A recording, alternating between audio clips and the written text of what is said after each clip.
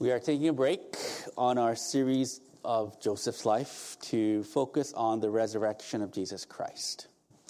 Easter Sunday is about the resurrection of Jesus Christ. And it is important on this day to go back to the basics, to go back to what we believe. When we talk about the book of James and the life of Joseph, we talk about various things. I mean, my sermons are an hour for crying out loud, so we talk about a lot of different things. But it is important on this Easter Sunday to go back to the foundation of our faith, which is the death and resurrection of Jesus Christ. And that is the spirit in which Paul is writing this chapter to the, the original letters are not divided into chapters. So it is that motive in which Paul writes this portion of the letter to the Corinthians. As you recall, because we were in 1 Corinthians for 2 years. Remember that? Those were good times, weren't they? Corinthians, Paul dealt with a lot of different issues when he was preaching out of Corinthians, when he was writing a letter to Corinthians. Does anyone remember what some of the things that he talked about? Please remember. No? 2 years down the drain? No? You make me sad, man. All right, come on. One of the things that he dealt with was, division in the church. Remember? The church was divided between, some people say, I follow Paul. Other people say, I followed who? Cephas, and the other people say, I follow Apollos. So there was a division in the church. Paul deals with that. Paul still deals with immorality in the church. There was a dude in that church that did something bad, right? He slept with his mother-in-law. It was really bad. Paul deals with that. Paul deals with food sacrificed to idols. Paul deals with marriage. Paul deals with spiritual gifts. Paul deals with, divorce. Paul deals with love. Paul deals with a lot of issues. But at the latter part of his letter, he brings them all back to the gospel of Jesus Christ. Many issues are dealt with, but he concludes his letter with the gospel of Jesus Christ. Why? Because I think even though he instructs on a lot of different issues, the power in which the Corinthians need to execute, to apply these different teachings, the power in which to live the Christian life, it comes from the gospel of Jesus Christ. We'll talk about that later, but Paul says in verse 2, is it verse 2? Yeah. Paul says the gospel is the power of God that will help you live in accordance to the Christian life. We'll talk about verse 2 a little bit later. The gospel is the thing that gives them hope to live the Christian life. The gospel is their worldview, Paul says. So just as it is important for the Corinthians to be reminded of the gospel in order for them to live the Christian life, likewise, we need to be reminded of the gospel so that we can live the Christian life. Comprende? Yeah? Let's talk about the gospel. Gospel is, I'm a lawyer, right? And lawyers deal with definitions, right? So, the reason why, little secret, congressional laws are very long and confusing is because lawyers purposely make it confusing so that anyone can interpret the way they want it to, right? We're really great at that. We're great at, writing confusing languages.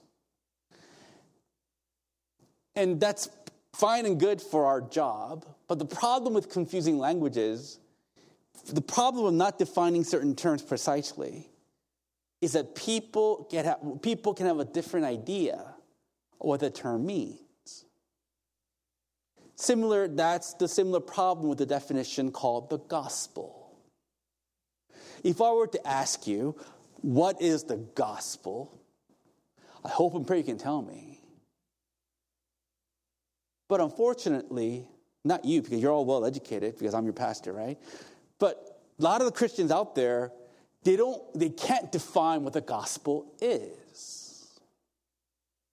If the gospel is the power unto salvation, as Paul said, and if gospel is the very power source in which you need to live your Christian life, then you need to know what it is, right? A lot of Christians, if I ask them of the gospel, they'll say, oh, Jesus Christ died for me because of my sin. Yeah, good. But it's much more complex than that. God bless you. So in this Easter Sunday, let us properly define what the gospel is. Right?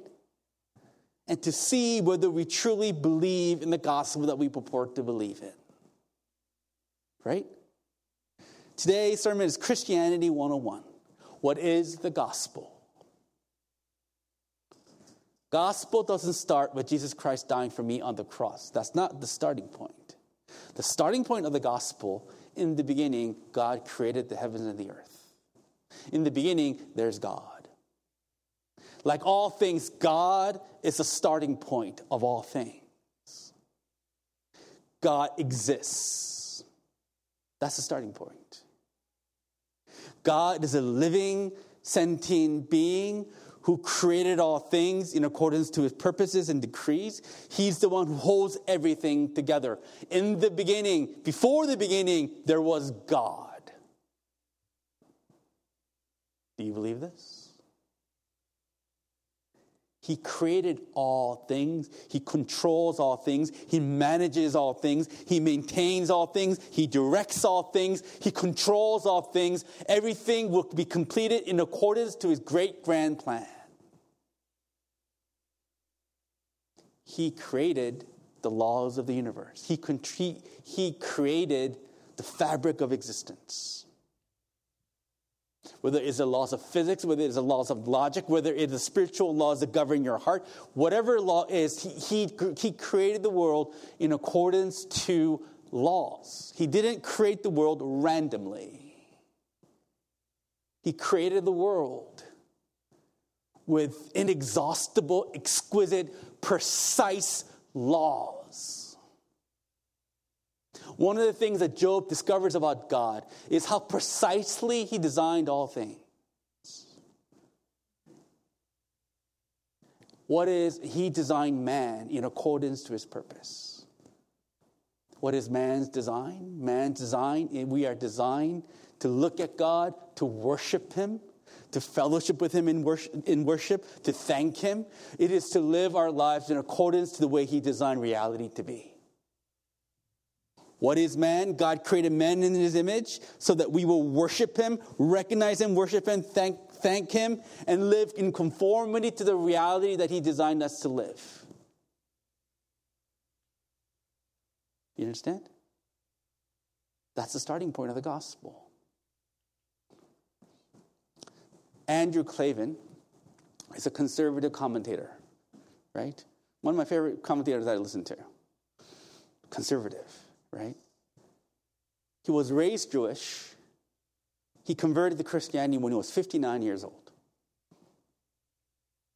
How did Andrew Klavan, who was raised Jewish, whose father threatened to disown him because he discovered Andrew Klavan reading the Gospel of John when he was 15, how did a man like that turn into Christianity? There are episodes in his life. And one of the earliest episodes that God used to convert him was when he was around, 30s or something.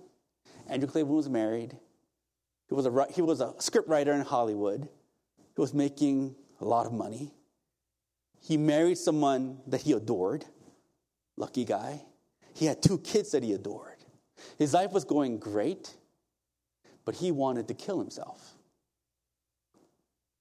It's weird. Busy people don't want to kill themselves. It's the one who's rich and who has all the time and money in the world. They're the ones who want to kill themselves. It's really weird. Anyway, one evening, just in the middle of in his apartment, well-furnished apartment, he wanted to kill himself. He was really going to do it. He was going to go up to the roof of his building and jump off. He was going to do it.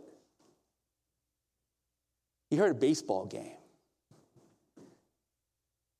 And he heard an interview a Christian ball player. And the interviewer asked the Christian ball player, you're injured, but you played your best and you scored today. How did you do that? And the Christian ball player says, sometimes you got to play with the pain. That statement, sometimes you got to play with the pain, that, ding, in him. That's right. I'm in pain right now, but that doesn't mean life is over. I can live with the pain. And he recognized it was God who sent the Christian ball player to be interviewed precisely at that moment when he wanted to kill himself. Very dramatic. But that's not what changed his Christianity, what converted him to Christianity. One of the second episodes that converted him to Christianity is this. He was reading a novel. And there was a character in the novel that he liked. And that character in the novel, it says, offered a short prayer before the Lord. So he goes, oh, that's interesting. I'm going to do that. I'm going to try that tonight. Right before I go to sleep, I'm going to say, thank you, God. 3 words. He says, thank you, God. Right? He said it. Right before he goes to sleep, he said, thank you, God, and he fell asleep. He got up, and he says, from the moment that he got up, he says, life looked different. The night before, he finally recognized God to be true. Because he did it the night before, he says, my eyes began to open. I started to see things more clearly, he says. My wife looked different. The city that I lived looked different. My children looked different. My writing looked different. Everything in my life looked different. Simply because the night before, I acknowledged that there is a God. And this is what he said. He said, I wanted to kill myself because I didn't know how to live. But discovering God that night made me realize God is the source of life. Just by simply recognizing that God is the source of life, everything about me changed. That's an example of what we're created to be. God is not this empty religion full of ideas and theology that just demands compliance. He is the living person. And when you're connected to the living person, you will live and I will live. Because that's how God designed our spirits to be. Amen? That's how we are created, young people. And yet, we sin. And yet, we rebel before the Lord. What is rebellion? What is Adam's rebellion about? Adam's rebellion is about not recognizing God to be God. Not recognizing the way God designed reality to be. Thinking that we get to decide what reality is. That's rebellion in a nutshell. God is the source of life. He designed reality to be a certain way. But we're saying, God's not God. He's not the source of life. I deny the reality that He created. I'm going to go my own way. We cut God out of our lives. That's the reality of sin. And as a result of that rebellion, sin and death entered the world. Every human being, because of the fact that we don't recognize God to be God, and because we don't recognize His design for reality, and we don't recognize His design for us, we suffer and we die. We're in pain. Look, they say the sadness rate, if you can measure it, in teenage girls is skyrocketing. Teenage girls from 11 to 18, their depression rate is skyrocketing these days. Why is it skyrocketing? A couple of reasons. Social media, right? Their friends are super judgy. They don't have connection with their friends because of COVID, right? The parents are demanding academic excellence, right?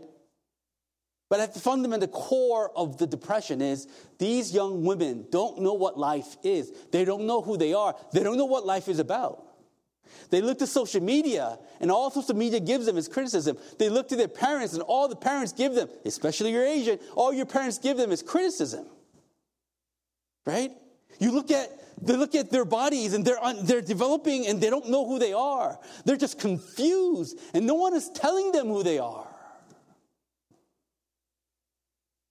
Their struggle, in a nutshell, is a struggle of humanity. We have no idea who we are because we said God is not who He say He is. Once we do not recognize God is who He say He is, and not recognizing His law, then it's the Humpty Dumpty syndrome. Remember the Humpty Dumpty syndrome that I was in last year? Humpty Dumpty sat on a wall. Humpty Dumpty had a great fall, and Humpty Dumpty was scattered all over the place. And none of the king's men could put Humpty Dumpty back together again. Very depressing, but an appropriate description of sin. What does sin do? It destroys it fragments reality. It destroys our understanding of who we are. It destroys our understanding of the world. It destroys our relationship. Sin has a way of just fragmenting, destroying, tearing apart these things that God designed to be.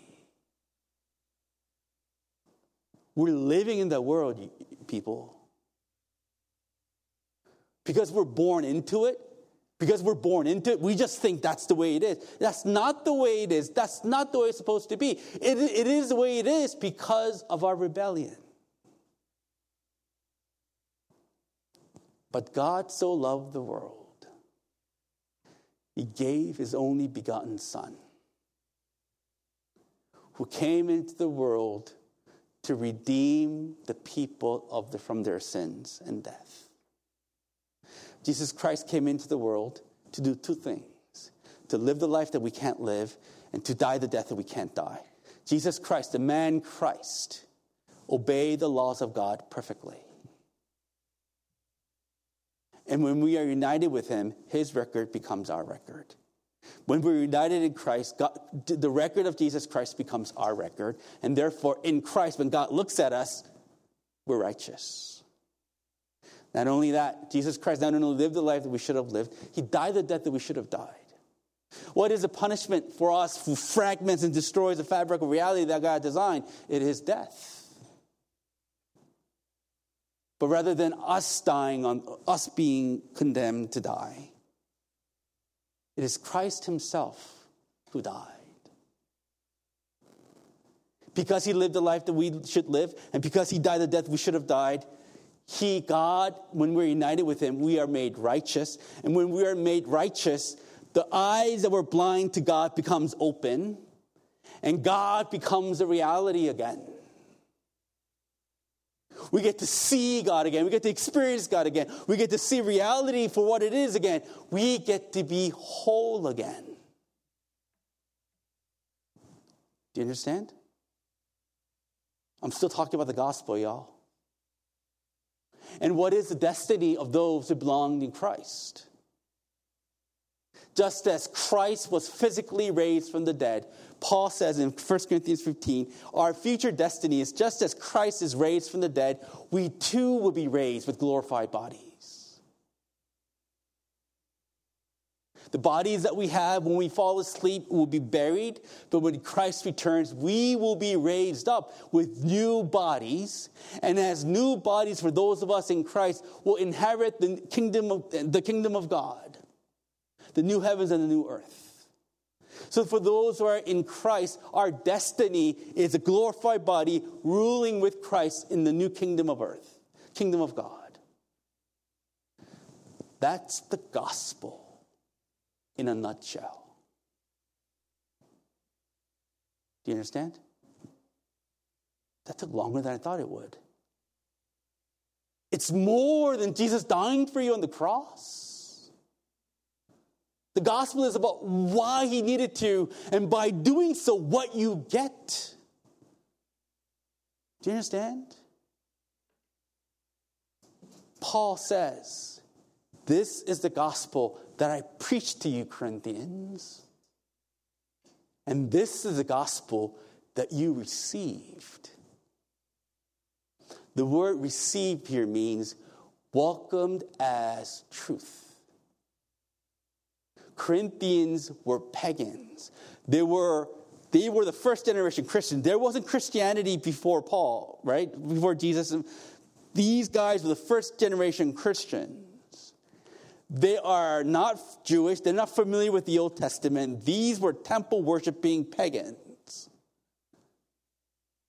When Paul preached the gospel to them, they received the gospel as truth. They recognized it as true.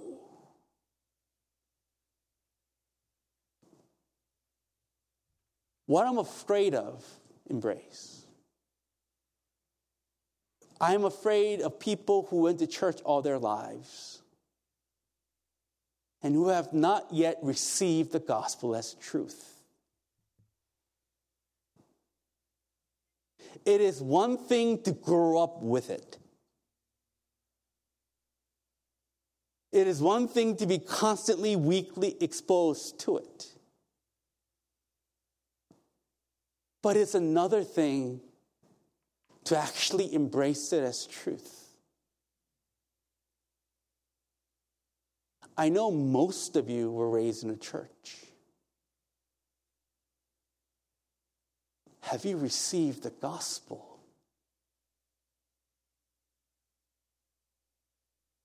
I'm not talking about raising your hand with you when your Sunday school teacher asks you who wants to accept Jesus Christ. I'm not talking about that.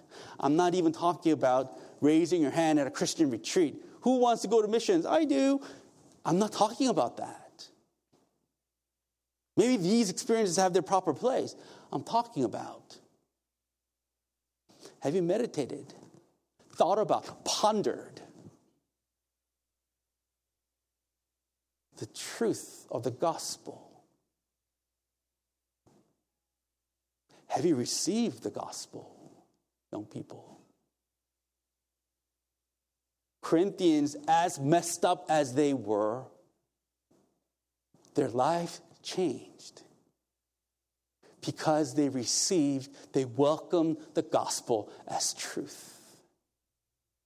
They not only received the gospel, Paul says in verse 1, Paul says they stood, verse 1. They not only received it, but they also stood by it. The word stand here means serve as a foundation. The word stand here means foundation of how they see everything in life, how they interpret everything in life. They interpret everything in life through the lens of the narrative of the gospel. They not only received it, they interpret everything in their lives in the light of the gospel. Look, last week I did a little experiment. I spent a week listening to the most progressive YouTubers out there. I listened to one guy who's a flat-out communist. He says, his internet T-shirt is he makes himself design like Karl Marx. He's a flagrant, not racist, like a Marxist, a communist. The most socially woke, progressive young people out there. I listened to their YouTube channel for a week. Was it pleasant? Yeah, kinda. It was kind of fun. Then I watched Fox News at night. It was very interesting. What I noticed about these two different political camps, progressives and liberals, conservatives and liberals, is that they have certain narrative that they view the world. It's like maybe 5 or 6 points. They view the world through 5 or 6 points. And they try to cram everything into these 5 or 6 points. I'll give you an example. The progressive, woke, YouTubers out there, I want to be kind to them, right? So their basic assumption is human beings are special, right? Human beings are because human beings are so special, we shouldn't hurt human beings or judge human beings. We should value human beings' life. And we should fight everything that we should especially protect the people in society who are marginalized, like, LGBTQ and, like certain minorities. And we should fight any system that tries to hurt people, especially minorities. Good, right? I go, yeah. That's godly. They say, what destroys people's lives are white people, white men, right? Okay, sorry, there's no enemies here, I don't think. Capitalism. White men and capitalism are hurting people. So we should get rid of white men and capitalism. That's pretty much their worldview in a nutshell. Conservatives believe the number one most important thing is individual liberty, freedom. Human beings advance when people's freedoms are protected and preserved. Capitalism no other political system like capitalism brought people out of poverty. When people are free to pursue their own enterprise, everyone is lifted up, right? Everyone's wealthier. It's good. So we should protect people's freedoms. Who is the number one enemy against people's freedoms? The liberals. We should fight against the liberals, they say. These two camps have very simplistic worldview, and they try to cramp everything to the narrative of their simplistic worldview. One progressive YouTuber says, what is the cause of inflation? Gas prices are crazy. What's the cause of inflation? Not Putin. The cause of inflation is racism. I go, what? Okay. And they're really serious about it. And I was listening to another conservative YouTuber. What's the cause of inflation? You know what the cause of inflation is, they say? Transgenderism. I go, what? Preposterous. But they say these wacky things, both camps. Because they stand by their narrative of the worldview. And they interpret everything through the lens of their worldview. They stand on their worldview. Do you understand? That's a negative example of what Paul's talking about what the Corinthians are doing. Corinthians, Paul says, you're standing, the Corinthians not only receive the gospel as true, they're standing on the worldview of the gospel. They interpret everything in the light of the gospel. In terms of food lifting up to idols, in terms of spiritual gifts, in terms of all things. Even though they're messed up in a lot of ways, they strive to interpret all things through the worldview of the gospel. That's what a Christian does, The Christian interprets everything through the lens of the gospel. Do you understand? Do you do that? Is how you interpret your wife through the lens of the gospel? Is how you interpret your work through the lens of the gospel? When people wrong you, do you interpret it through the lens of the gospel? When you fail miserably, when you get dragged into HR twice like me, do you interpret that event through the lens of don't get dragged to HR, it's not pleasant, right? Do you interpret it through the lens of the gospel?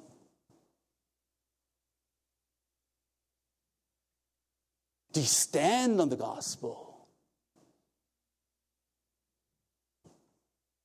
This is a part of the sermon, I'm going to warn you, that can get a little bit offensive.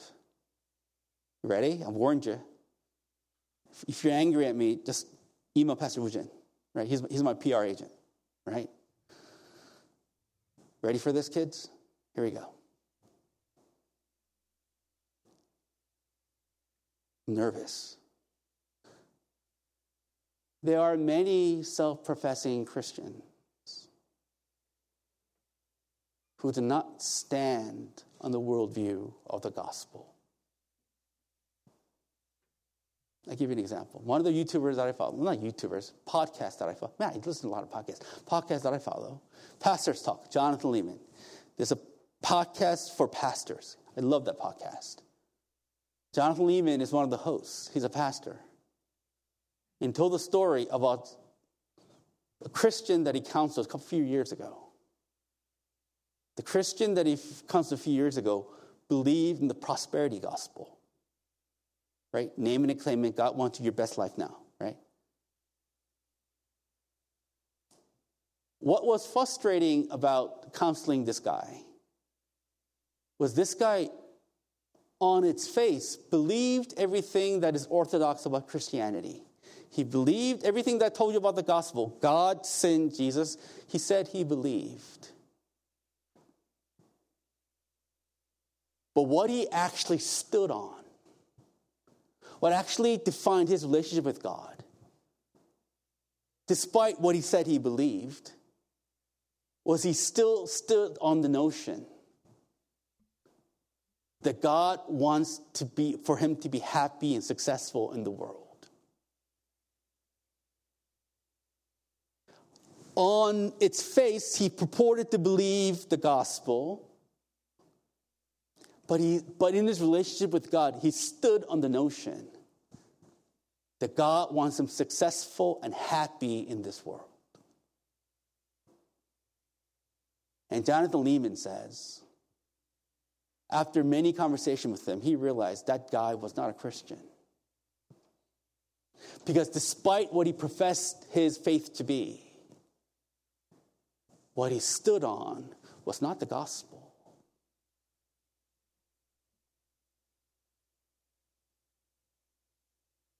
There are many people like him who purport to believe the gospel, but they don't stand on the gospel. Jonathan Leeman says, prosperity gospel is not only for those people, right, who follow preachers who say, God wants me to have a G5, right? This is what the prosperity gospel believes. People who believe in the prosperity gospel believe that God does not want you to suffer in this world. People believe prosperity gospel believe God doesn't want you to suffer. That God wants you to be successful. Not super rich, not G5 super rich. But God wants you to be successful in that he wants you to have a nice job. Really great kids. Not suffer any health. Like not have any health issues. Trouble-free life.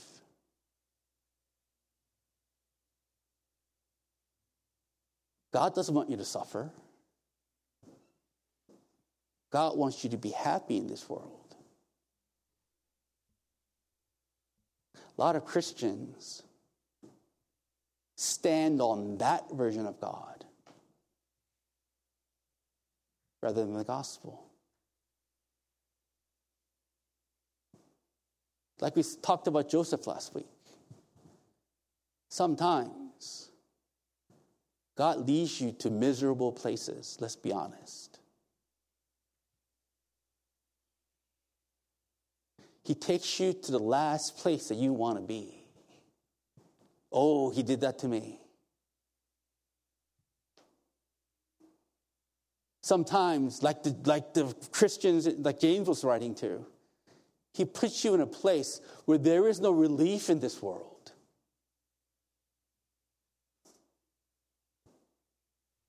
Sometimes God takes away your prosperous career. God takes away your finely manicured house. Sometimes God takes away your health. Sometimes your business will go under. You'll be fired. The girl will say no to you.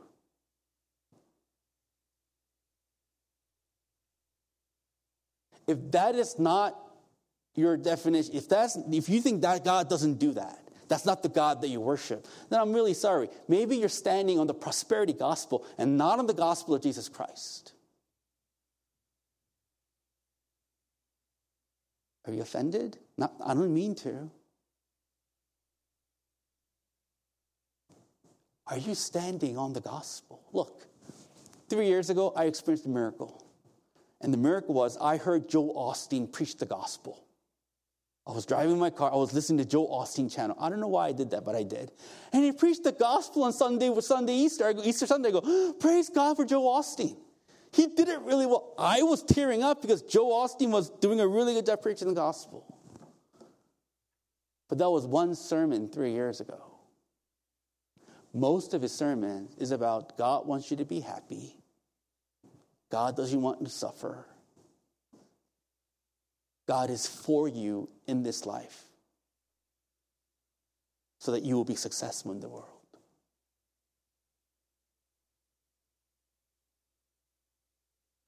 Which God are you standing on here? The gospel or prosperity gospel? There are many different forms of this. Right now, what is dividing the Christian church right now, is this emphasis on social justice. Ever since George Floyd, there's an emphasis on social gospel. Right? The churches say we should fight injustice, racism. Yeah, that's fine. I'm with you. God has clearly called us to take care of those who cannot take care of themselves, fight for those who do not have a voice. That is clearly God's call. But the problem is, there are a lot of churches who think that's the mission of the church.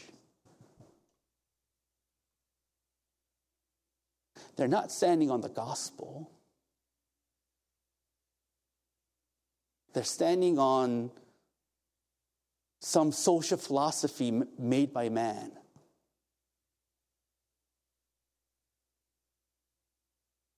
What Satan does is he doesn't want you to stand in accordance to the truth. He wants you to base your Christianity on superficial, shallow things. The problem of standing on a version of Christianity that is not the gospel is that the false faith that you're standing on has no power to do anything. The reason why I'm against churches who only preach social gospel is not I'm against racism or anything like that. The churches who emphasize this, I think ultimately they're powerless. What they preach cannot convert anyone. Paul says in verse 2, the gospel is the thing by which you are being saved. He's using the present, what's the present continuous tense? Present tense. What is ing? Present continuous? I don't know grammar. English is my second language. He's saying the gospel is not only what saves you, the gospel is what is continuing to save you. What he means is this. The gospel is not only, when you believe the gospel, God makes you righteous once and for all, and that's true. But the gospel has a power to keep on energizing you so that you can overcome your sin. That's what Paul means when he says the gospel, you are being saved by the gospel. The gospel is continually energizing you so that you can overcome your sins. And it is only the gospel that can do that. Prosperity gospel cannot do that for you. Social justice gospel cannot do that for you. Pentecostalism cannot do that for you. Only the true gospel that you stand on can change that for you. And I give you an example. Look, last week, I started the week just fine. Remember last week? Most of you weren't here. I don't know, wherever, maybe you were during spring break. But Joe and Heather got married, right? And Joe's family was there. Heather's family was there. We had more guests than the actual attendees, right? We had a little revival. And oh boy, I preached, and I saw Joe, like Heather's grandma and mother tear up. I go, yes. Got them. Joe's father came to me and said, I really thank you for taking care of my son. My son has changed and grown so much because of you. I didn't go, yeah, I'm the man. I didn't say that. I said, praise God, because God worked through me to change Joe's life. It was fantastic. Joe's wedding, all the weddings that I do are special. They're all special. But Joe's wedding and Heather's wedding was really beautiful. Because I walked with them through their courtship, and I can feel the presence of God. It was I felt God present in the wedding. It was great. I felt so good. I felt God being alive. I felt being used by God. That was great. But Thursday rolled around.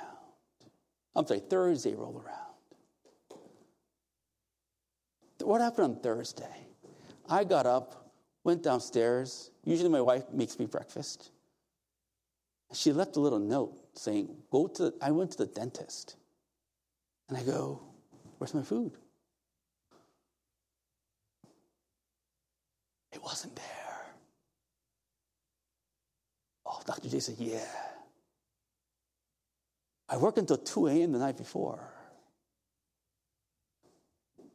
So I had to cook ramen. I love ramen. But one needs protein, right, to work. As I was cooking that ramen, I heard a voice in my head. No one cares about you. I go, what? You give yourself to so many people. Yeah? But who's giving themselves to you, PJ? I go, yeah.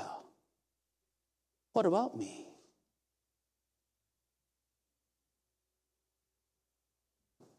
That voice became louder and louder and louder. And on Thursday, I was in state of madness. Self-pity. By the way, that's what midlife crisis is. What about me? I give myself, but what about me? I feel used. I don't feel appreciated. Ladies, really take care of your man, please. Right? I was so bitter. And if it was me a few days ago, I felt the presence of God a few days ago. And after, I'm in madness. What got me out of madness? Friday morning, praying. Because I had to, because I was praying for this message. You know what I mean? Oh. And I heard the Lord say, while you were a sinner, I died for you. No one appreciated Christ when he died for them. No one gave him applause when he died for them. He died for the thankless. He gave himself to the people who never appreciated him. And I heard Christ says, aren't you not participating in my suffering? I go, yeah.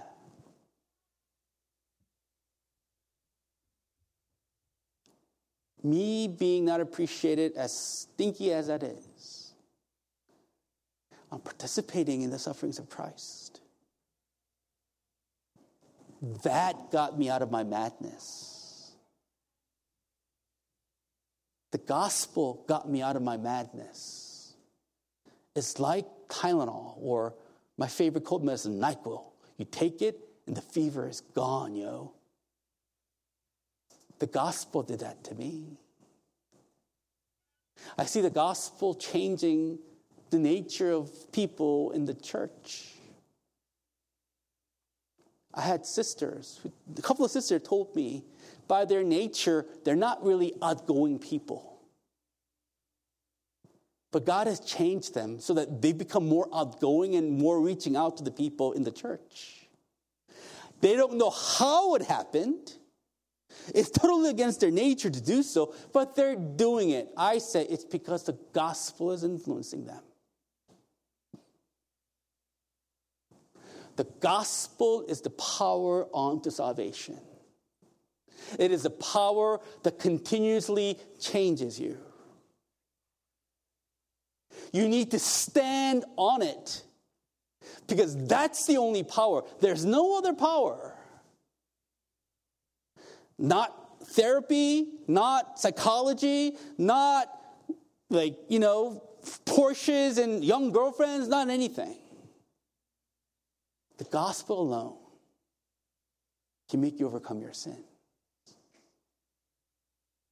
That is why it is imperative that you must have a worldview based on the gospel. Because that's the only power that you will need to change you.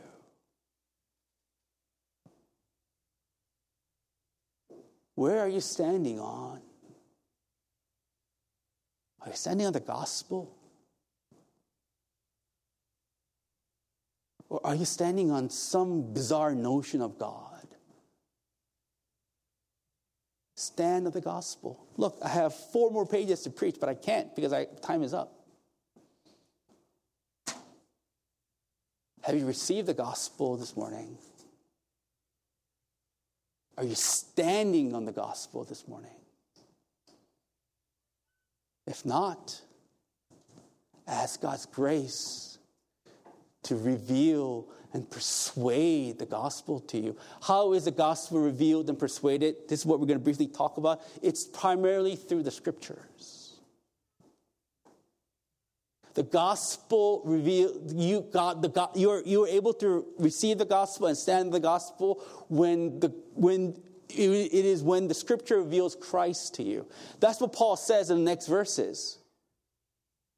Christ is revealed in accordance to scripture. The main reason for the Bible is to reveal Christ and the gospel to you. That's why you got to be in it, because to be in it means you're in the gospel. Look, back to Andrew Klavan. How did Andrew Klavan finally become a Christian? Not as miraculous as that radio incident was, as miraculous as that I thank God incident was. What finally made him convert? He says, I started to read the Gospels, Matthew, Mark, Luke, and John, as the truth. Before he read it as literature, but he now read it as truth. Reading it as truth, he says, opened his eyes to the reality of Jesus Christ. How do you receive the gospel and stand in it? Through the scriptures, y'all. I hope that you do this. Because if you don't do this, Paul says, your faith is in vain. Your faith is useless. Your faith is no good. I pray that your faith is not useless. I pray that your faith is powerful in that as you receive and stand on the gospel of Jesus Christ. Let us pray.